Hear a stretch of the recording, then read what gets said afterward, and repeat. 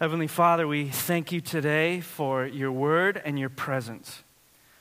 Your word, your spoken word, your written word, in which you initiate a relationship and a salvation for people who are undeserving. We thank you for the presence and power of your Holy Spirit that enables us to understand with spiritual eyes the things that you have said and are saying. We ask right now that we would be immersed right now in the power and presence of God. The love of the Father, the work of the Son, and the enabling power of the Holy Spirit. So that we can take what you have said to your church thousands of years ago and in the present day. Not only listen to it, but obey it. That we may come away from this, Lord, changed and renewed in knowledge after the image of the one who has made us. We want nothing less, Lord, than to be like Christ. Not just outwardly, but inwardly and all the way around. May our hearts and our bodies and our social relationships reflect the inner character of the Lord of Lords and King of Kings. You are the greatest thing to happen to us, God. In this brand new year, as we look forward, you are still the greatest gift. You are the great King. You are the precious Savior and our Lord, and we pray that we would become more like you and more in love with you, more entranced and captivated by everything that you are. And we pray that you would do this through your holy word now as we study. In Jesus' name, amen.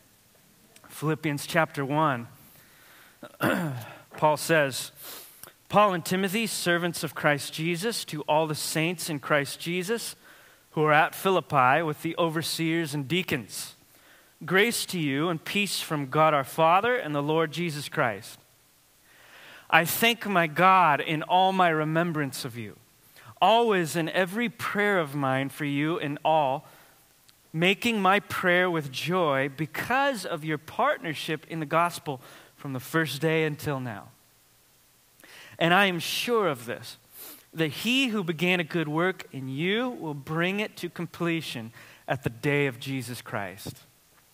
It is right for me to feel this way about you all because I hold you in my heart. For you are all partakers with me of grace, both in my imprisonment and in the defense and confirmation of the gospel. For God is my witness how I yearn for you all with the affection of Christ Jesus. And it is my prayer that your love may abound more and more with knowledge and all discernment, so that you may approve what is excellent, and so be pure and blameless for the day of Christ, filled with the fruit of righteousness that comes through Jesus Christ to the glory and praise of God. This is God's word. Paul starts off with a word of thanksgiving. In the middle of that backdrop that we just saw on screen about this story of Christ that is taking over not only individuals like Paul and Epaphroditus, but also whole communities. We see Paul speaking to one of those communities, a little church in the town of Philippi, that isn't even in proximity to Paul. He's in a Roman prison speaking to a church in Philippi, and he starts off with a word of thanksgiving, a promise of assurance, and a little prayer request. It's actually not so little at all. It's actually a stunning prayer request. Three things. Starts off with a word of thanksgiving. Here I'm thanking God. In other words, this is not just a casual, obligatory greeting to the church, but it's loaded with things that are coming out of the heart of the Apostle Paul. And when he gives a thanksgiving, he's really thanking God for something that has happened already. And then he'll give a promise of assurance. In other words, he is assuring them, he is promising them that something will happen later. Thanking God for something that happened in the past, assuring them that something is going to happen later, and then he offers a prayer request for something that will happen in that moment. And so here's what he's doing when he offers that word of thanksgiving in verses 3 through 5. You have to step into Paul's feet right now, into his shoes. This is not just a casual greeting to start off a letter. Paul right now is feeling all the feels as he pens this letter to the church in Philippi. It says in verse 4 that he is filled with joy when he thinks about them. They stir up joy in his heart. He's not even in the same town as them. He's in a prison. And yet in verse 7, he speaks about how he feels about them. Also in verse 7, he describes how he holds them in his heart. When he uses the word heart, the word there is literally guts or entrails. I feel you guys in the deepest part of me, in my gut. In verse 8, he speaks of how he yearns for them. And the way that he yearns for them, he describes as the affection that comes with Christ. This is a deep feeling that Paul opens up this letter with. And I want to start this off, our remainder of the morning, by asking what would cause a guy like Paul, sitting in a Roman prison, far removed from this Roman colony, to feel so deeply about this little, unassuming church. Why would he feel all the feels over them? And there's one word I want you to hone in on, verse 5. It says, because of your partnership. No, just want to stop there before we move on. Because of your partnership. The word that Paul uses is the word koinonia, that is translated partnership. You might have heard that word before. If you've ever gone to a family camp or you have a coffee mug that says koinonia on it, it's that word that we associate with fellowship, because that's what it means. Koinonia is biblical fellowship. Now, that might be as far as we get. We just understand that biblical fellowship just has to do with fellowshipping, whatever that means. And for some of us, we might not really know the deep, robust meaning of biblical fellowship. For some of us, maybe fellowship is hanging out with believers as opposed to hanging out with unbelievers. So when I hang out with my unbelieving friends at work, we're hanging out. But when I hang out with my Christian friends, it's fellowship. Or you might say, well, when I go to the church gathering on Sunday morning, I am worshiping through the sermon and in the music and in prayer. But then I stay 10 minutes longer and I eat a donut, and that is fellowship, right? We might think of fellowship in those terms. It's just hanging out. No. That misses kind of the deep, robust view of fellowship that Paul has, which I'm going to explain. But before I do, I want each of us to ask us this probing question of ourselves. Think of your friendships. Think of the people that you hang out with. Think of your little social sphere and your kind of social atmosphere, your friends. And ask yourself of this, what are those friendships? What are your friendships based upon? All friendships are based upon something. What are yours based upon? I want you to think about that honestly. Might come up with a variety of reasons, or a variety of reasons for why you gather with certain people. Sometimes we gather around a shared interest, right, that we are passionate about. Could be passionate about anything. You might be passionate about sports, so you meet with people that have that same interest. Or coffee, or your children. You might not have anything in common with another father or a mother, except that you both have kids, and it's completely turning your life inside out. And so you gather with people of like mind and situation, and for you that's enough. It might be school. You might be a college student, and so you gather with people that are also in school. And you're also in a dorm with them, so you have this shared proximity. Depending on where you are, you might also gather with people based on shared experiences. My brother-in-law, Blake, is from Atascadero. He's about as country as you can get, owns 2 tractors. They're sitting in his backyard. And he and I have something in common together, tri-tip. We love tri-tip. Oh, and Brianna, my wife, his sister. We have in common Brianna and tri-tip. We have a mutual love for tri-tip. He was recently relocated to Texas because of work, and I remember him calling Brianna on the phone in a state of distraught anxiety. And he said to Brianna, "There's no tri-tip in Texas." And she's like, what do you mean? It's Texas. Like the barbecue capital of the world. Just look somewhere else. I have looked all over the state of Texas. There is no tri-tip. And then by that time, I grabbed the phone from Brianna because I was deeply hurt and offended and confused. I said, what do you mean? No tri-tip. And he went on to describe, over here it is a throwaway meat, whatever that means. They don't use it. Over here, we don't have tri-tip, they have brisket. And we spent some time grieving that loss that only him and I could understand. And come to find out, tri-tip is only something that is very Southern California. Did you know this? Very Southern California. But here in Southern California, we love tri-tip.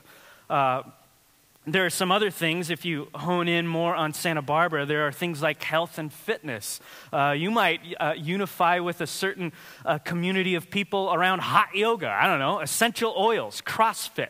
There's so many different things that get people together. So there might be some shared interests that form communities, but there's other times where we simply gather around things that are destructive, or at the best are just surface things. It might be drinking alcohol. That's a big thing in Santa Barbara. If you ask yourself, you might party with a certain group of people, and you might drink a lot on the weekends with them. If you ask yourself, if we removed alcohol from our community, would we have anything in common? And if your answer is no, then your community is based on drinking.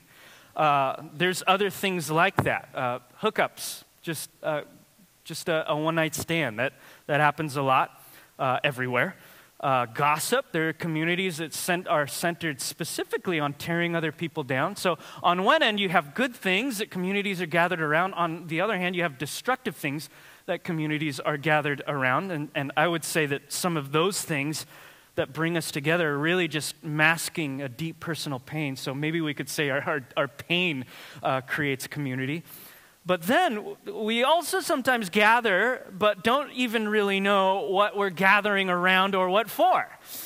We just know, especially if you're a Christian, you see in the Bible, community and fellowship, Acts chapter 2, verse 42. We know that we're supposed to be together, but we don't quite know to do what or what for. And so we might like the ideal of community, and so our get-togethers are based simply on the necessity of getting together, but nothing more. In Christian circles, we might even couch that with some beautiful spiritual language like transformative, community, or organic, or authentic, or deep. But still, we have no idea why we're gathering except that we're supposed to gather. And so there's a variety of reasons why we can get together, some good, some bad, some meaningless, and some are good, some are not. But really, none of the things that I shared, from drinking to Bikram yoga, have the capacity. They don't have the capacity to hold people together in a very meaningful, significant, and transformative way. They might be good things, fun things that you should continue to do. Some of those things that I mentioned, not all of them. But you have to understand that you were created out of the Garden of Eden as a relational animal, a being. You thrive on deep, meaningful relationships, and none of these things have the capacity to transform you the way that you were intended. And so that's where we get from the Bible this robust picture of fellowship and community as it was meant to be. And it's simply used by the term koinonia. And while we might think of fellowship in a variety of ways, the Bible has a specific idea of fellowship that's very involved. In the first century, that word fellowship, or koinonia, actually was commonly used to refer to commercial, it had commercial overtones. So as an example, if John and Harry bought a boat and started a fishing business together, they would enter into koinonia. They would enter into a fellowship, or what Paul says in Philippians, a partnership, okay? In Romans chapter 15, verse 26, when the Macedonian Christians send money to help the poor Christians in Jerusalem, they are entering into koinonia. They're entering into fellowship with those other Christians in Jerusalem. They're not even in the same town, but they're experiencing fellowship. And so the heart of true fellowship in the Bible has to do with self-sacrificing conformity to a shared vision. And you see that this is something far bigger than just me and my interests, and it's also far bigger than our community and the sake of community. It actually transcends all of those things, and it brings us together. Now, that is a true concept. That's a true reality, even today, thousands of years later, whether you're religious or not. There's an author by the name of Randy Frazee who endeavored on this experiment to study the most effective places of community. And he wasn't just boxed into religious communities, although he included that, but all sorts of communities. He undertook this research project studying communities ranging from the life Jesus had with his disciples to military bases to even street gangs. Looking at those areas where community was very strong and powerful. And he identified some similarities across all of them, which included, at the very top of the list, a shared common purpose. Also, common place and common possessions. But at the top of the list, they all had a shared purpose. They had something that was driving them. And Frazee notes that some of the most healthy communities are the ones with a lot of sharing, including that shared purpose. What we just saw in the video as an example, that shared story of Jesus Christ. And this is what Paul is really getting after when he uses the word koinonia, or fellowship, or partnership in this verse. He's speaking about gathering around something that is bigger than you or me. And bigger even than our community, bigger even than our church. And I want to stop at this point and ask you, do you have this in your life? You might have friends or family. You might have people that you gather with, even with some shared interests. But do you have what Paul is speaking of here? Do you have something that transcends your life, your family, your community, your church, that actually pulls you together? And maybe you don't. Maybe you don't know if you do or not, and that's okay. I'm not saying this to give you a guilt trip. I'm saying this to make you aware of what is being made available to you. And we're right here studying what Paul has to say about it. And the kingdom of God is making this available to people who don't have it. But we have to ask, okay, what is that common purpose Paul is so enlivened by that's bringing this Philippian church together? And in the next phrase, promise I'm not going to spend 10 minutes on every word as we go through this. This is just a really rich verse right here. But he says, because of, I'm feeling all the feels, I'm praying with joy, I'm all of these things because of your partnership in the gospel. There's something big. That's big. Depending on what your idea of the gospel is, what would some of you say the gospel is? What goes through your mind when someone says the gospel? What do you think of? How would you define it? You might say, well, the gospel is good news. Well, good news about what? Some of us might say, well, it's good news that we have been forgiven of our sins. Others might say, they'd go back to Protestant Reformation theology. It's a justification by grace alone through faith alone. That's the gospel.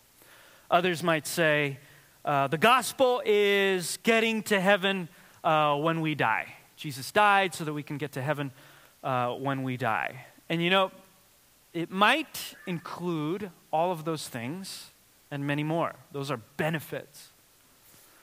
But the gospel is far bigger than any of those individual benefits. And it's almost reductionist to describe those things as the gospel. Let me give you a parallel example. If I were to say, what is mathematics? And someone were to respond, math is 2 + 2 = 4. You might be inclined to say, well, that's a formula based on math, but math is actually so much larger than that formula. Math is the abstract science of number and quantity and space. And a small specific application of that is 2 + 2 = 4. It's the same with the gospel. Forgiveness is a benefit of the gospel, but it is just one vignette. The gospel is actually huge. And to give us a definition of it, I just want you to read Jesus' own words about it. Seems like a good place to start. See if we can get it right here. Mark chapter 1, verse 14 through 15. Now, after John was arrested, Jesus came into Galilee proclaiming the gospel of God and saying, the time is fulfilled and the kingdom of God is at hand. Repent and believe in the gospel. Anybody see it? I'll give you another one. Matthew chapter 4, verse 23. And Jesus went throughout all Galilee, teaching in their synagogues and proclaiming the gospel of the kingdom and healing every disease and every affliction among the people. Matthew chapter 24, verse 14, Jesus describes at the end of his earthly ministry, this gospel of the kingdom will be proclaimed throughout the whole world as a testimony to all nations. And then the end will come. What is the gospel according to Jesus? It is good news about his kingdom. The gospel is good news, specifically that God's kingdom has been made available to us in Christ. That is a huge story to build a community around. Paul goes on to say that they have been participating in that story from the first day, assuming that's when they got converted, until now. In other words, it's an ongoing formation. Their community, their church has been ongoing, has had this ongoing formation by Christ and his kingdom from the first day until now. And it is causing Paul to be overjoyed at the sight of what the power of the gospel is doing. The point of this section of the text, I think, is this. It is that the good news of Christ and his kingdom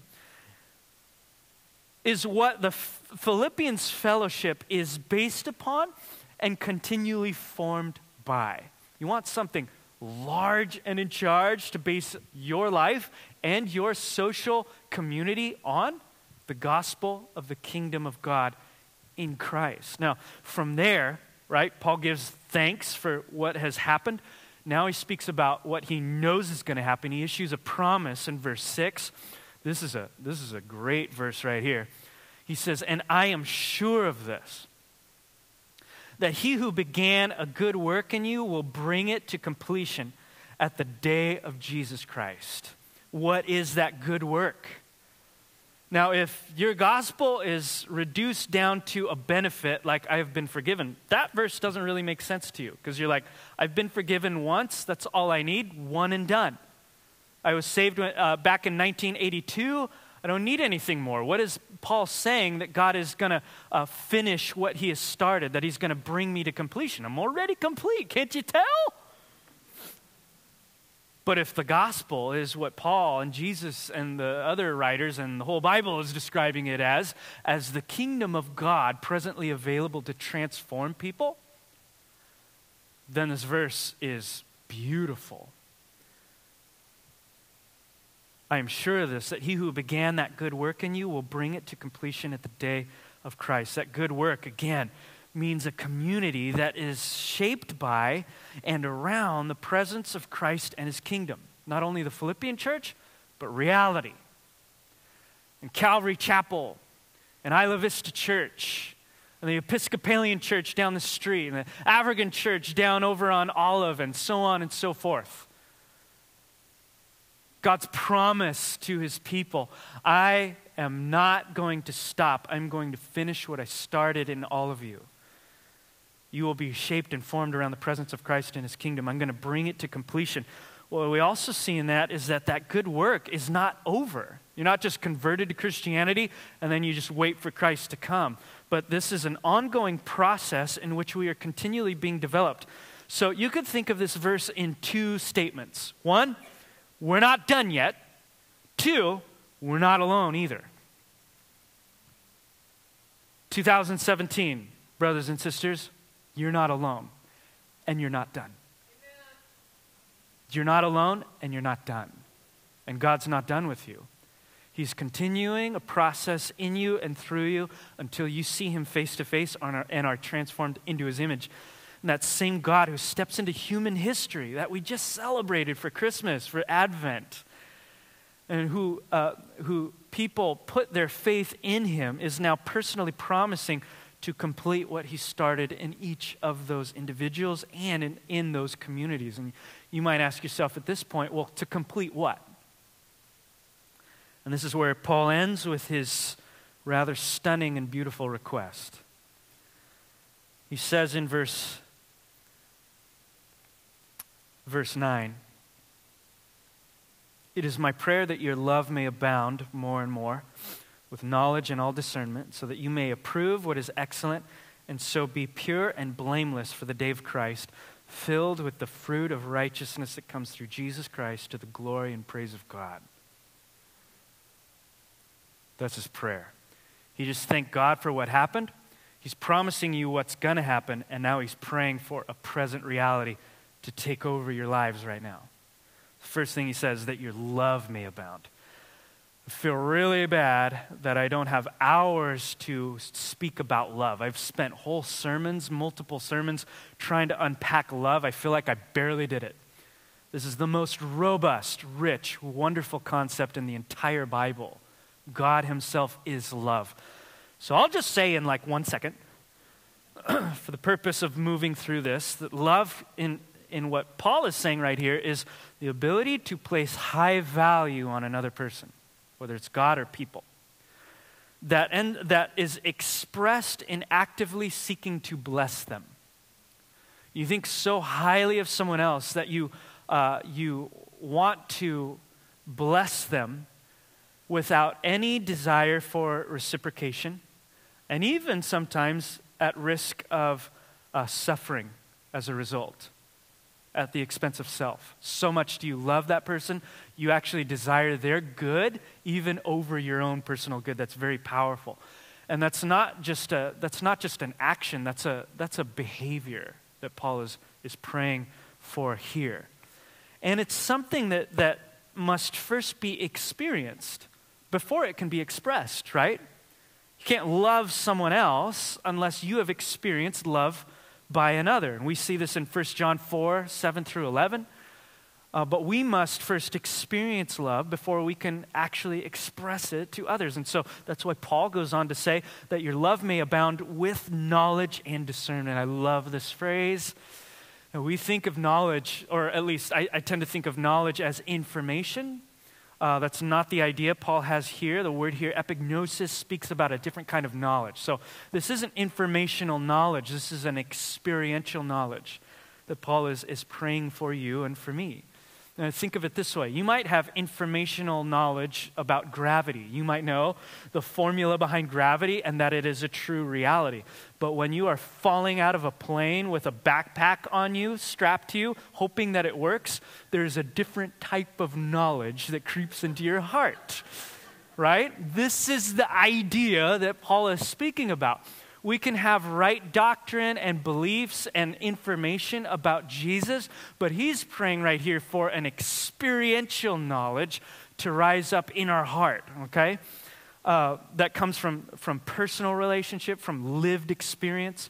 Then the second word is very close in relation. He says, all discernment. That is kind of a similar type of idea of knowledge, except it's also a practical outworking of knowledge. So it's not that we just know things about God, and not just that we experience what we know about God to be true, but we actually live it out in full expression. It actually drives our life. This is the thing that Paul is saying. So if I could paraphrase that little phrase, Paul might say, I am praying that you would overflow in your capacity for love by knowing God, who is love, more deeply. That's a wonderful prayer.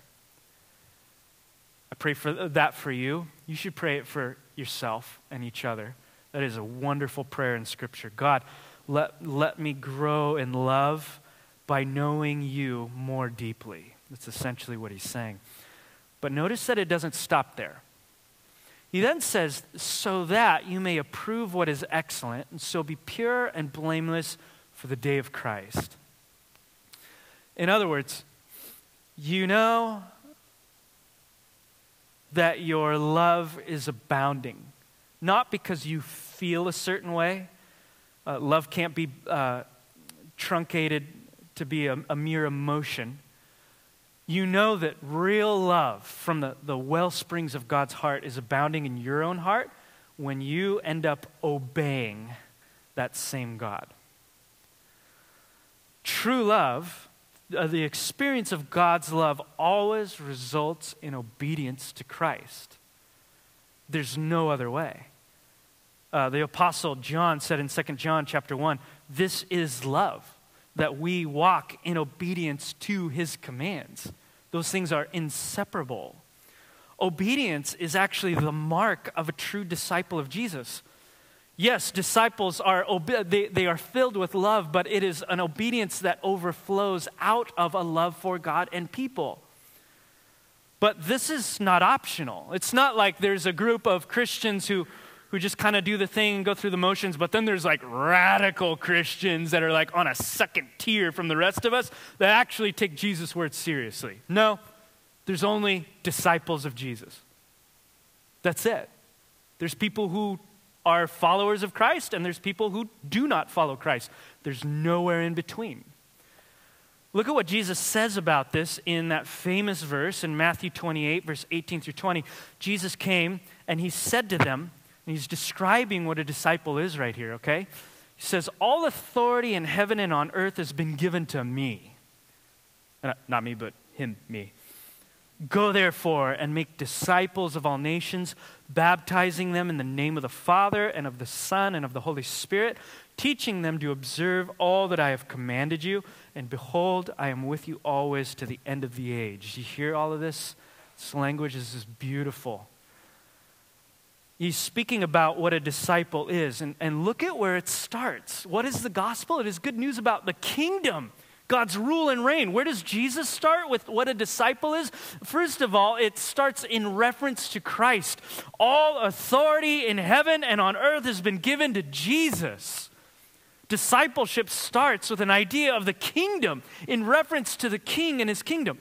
And then out of that, look at what Jesus says. Go therefore and make disciples of all nations, baptizing them. Here's what a disciple is. Baptizing them in the name of the Father, the Son, and the Holy Spirit. Now, this is not merely saying, I want you to dunk people and get them physically wet. Now that, water baptism, is a sign of an inward reality. That's what Jesus is speaking about. I love how the late Dallas Willard described this section of this verse.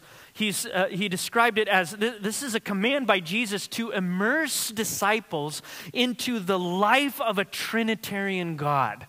Immerse disciples in the life of the Father, in the life of the Son, in the life of the Holy Spirit. And out of that, look at what Jesus then says, the result of this, teaching them to observe all that I have commanded you.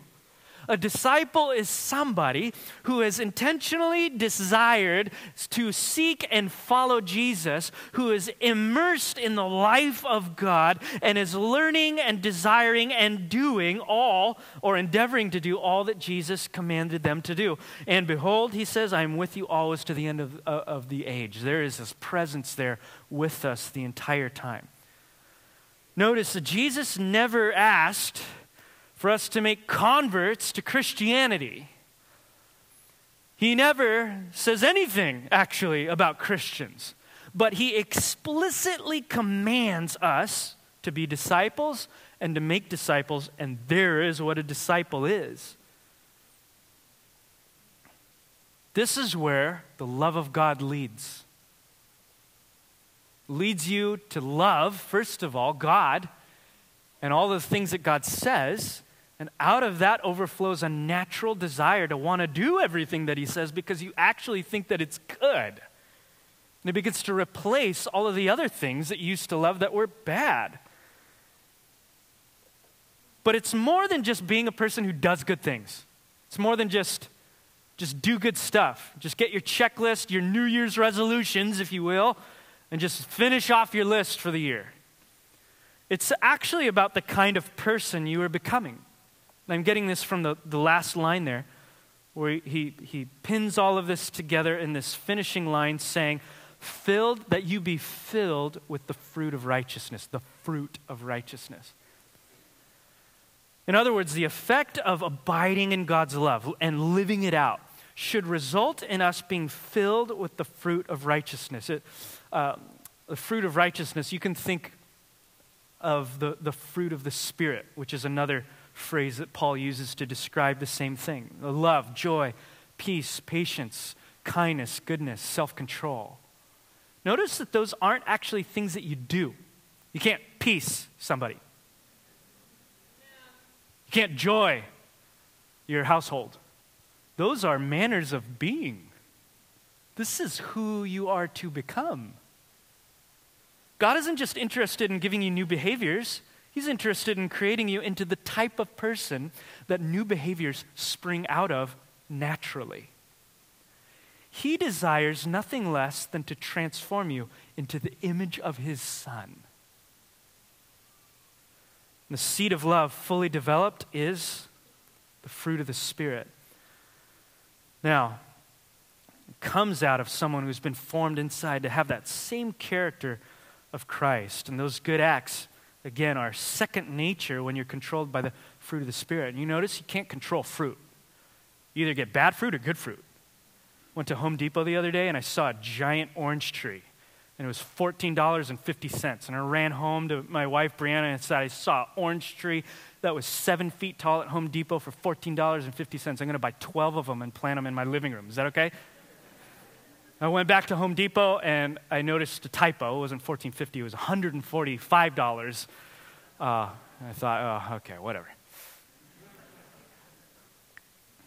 But if you've ever had a plant, have you noticed it gives you what it was meant to be? You can't plant an orange tree and get avocados or vice versa.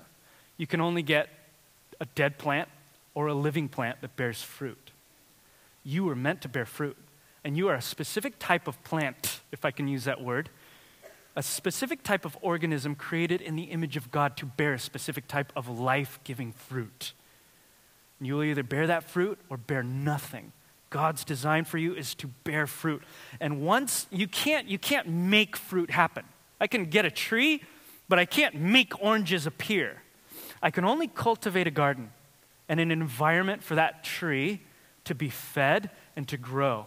And then, as Paul would say, Paul plants the church, Apollos waters it, but God is the one who causes the growth. We can cultivate an atmosphere where by the grace of God, we are filled and growing, and the fruit comes. And once that fruit comes, you can't stop it. So I want to end right there, and just with a quick recap of where we've been. Paul gives a thanksgiving for what has happened.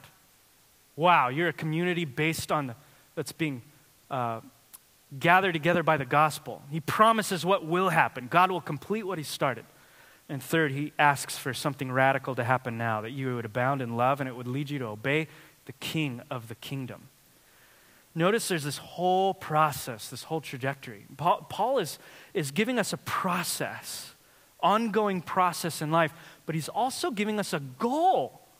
He's not saying, hey, just go out into the wilderness and wander and maybe you'll hit something, formative and significant. No, he's saying there's a finish line for you. It is a process. You're going to spend your whole life doing this, but there's a clear-cut trajectory and an end goal in mind. You can finish and you can finish well. And that's where the title of this sermon series comes from, What Lies Ahead. Forgetting, as Paul says in Colossians, what lies behind, looking forward to what lies ahead. In fact, that very phrase, what lies ahead, comes from Philippians chapter 3 when he says, not that I have already obtained this or am already perfect, but I press on to make it my own because Christ Jesus has made me his own. Brothers, I do not consider that I have made it my own, but one thing I do consider, forgetting what lies behind me and straining forward to what lies ahead, I press on towards the goal for the prize of the upward call of God in Jesus Christ. We stand in this building, if you are in Christ, forgiven. But you are more than just offered forgiveness. once at a point in your life and then shoved off into a corner, and just waiting for his soon return, whenever that is, you are offered a chance to be made fully alive in the presence of the Trinitarian God right now, to be formed into his image. Basic Christianity is nothing less than allowing the kingdom of God into our lives to transform us in an ongoing process of discipleship to this Jesus man. We know it's working if our inner life and our outer behavior is being shaped, our love and our obedience to Christ. You might ask, well, how is this even possible? I've tried this year after year after year after year. Is this level of transformation self-generated? No. Now, we do put effort into it. This is not a passive thing. We work. We're going to see a lot of that in the book of Philippians, but it's not us. Remember, we're not alone.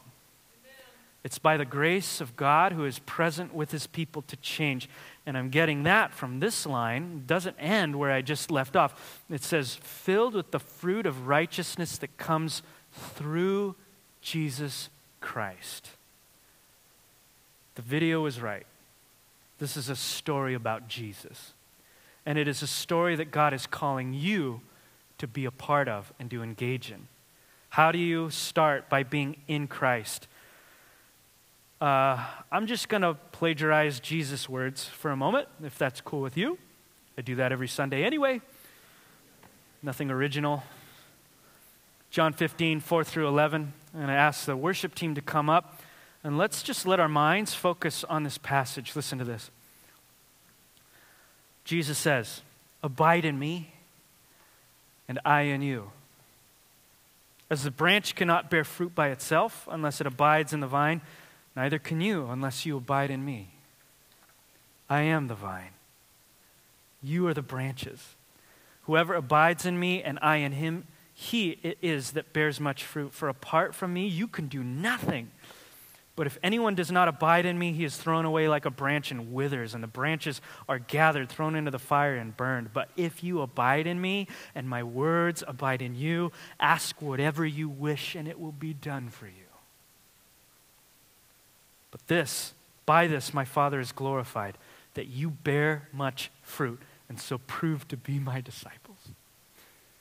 As the Father has loved me, so have I loved you. Abide in my love. If you keep my commandments, you will abide in my love, just as I have kept my Father's commandments and abide in his love. These things I have spoken to you, that my joy may be with you, and that your joy may be made full.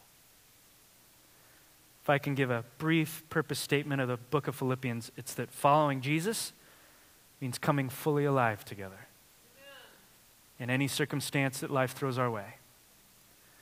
In and through the life, participating in the life of someone greater than ourselves, than our community, than our church, than anything we can imagine. The man, the God, Jesus Christ. And learning step by step to conform to him. If you're having trouble with even figuring out what that even means, just start small. Start with the word that Jesus gave us right there. Abide. For you, that might just mean letting that desire in you start to kindle. Maybe you can even start there with a prayer. Maybe you've never desired to seek after God in your life. You can't even imagine being conformed to his image. Start by asking, Lord, give me the desire today. As the psalmist declares, that's what God does. God says to me, the psalmist declares, seek my face, and my heart responds to you. Your face, Lord, do I seek. Blessed are those who hunger and thirst for righteousness, for they will be satisfied. Perhaps the only thing you have to do today is to ask God for a hunger, and when the stomach, the gut, begins to rumble inside you, begin to eat, metaphorically speaking, of the body and the blood of Jesus Christ and his presence which is with you to the end of the age. Heavenly Father, may it be done according to your word as we worship through song and prayer and the sacraments. May you teach us not by information alone, which is what I gave, but by epignosis, lived experience that you are love and you are light and you are present to complete in people what you have started in them. Maybe there's people here who have never started to begin with what it means to follow you. Pray that you would show them right now. Pray that in this place we would begin to abide with those baby steps, simply abiding in the love of God in Christ Jesus. And in that place of love, may you teach us more about yourself. Hallelujah. Hallowed be your name. Your kingdom come, your will be done on earth as it is in heaven. Give us this day our daily bread, and forgive us of our sins as we forgive those who sin against us.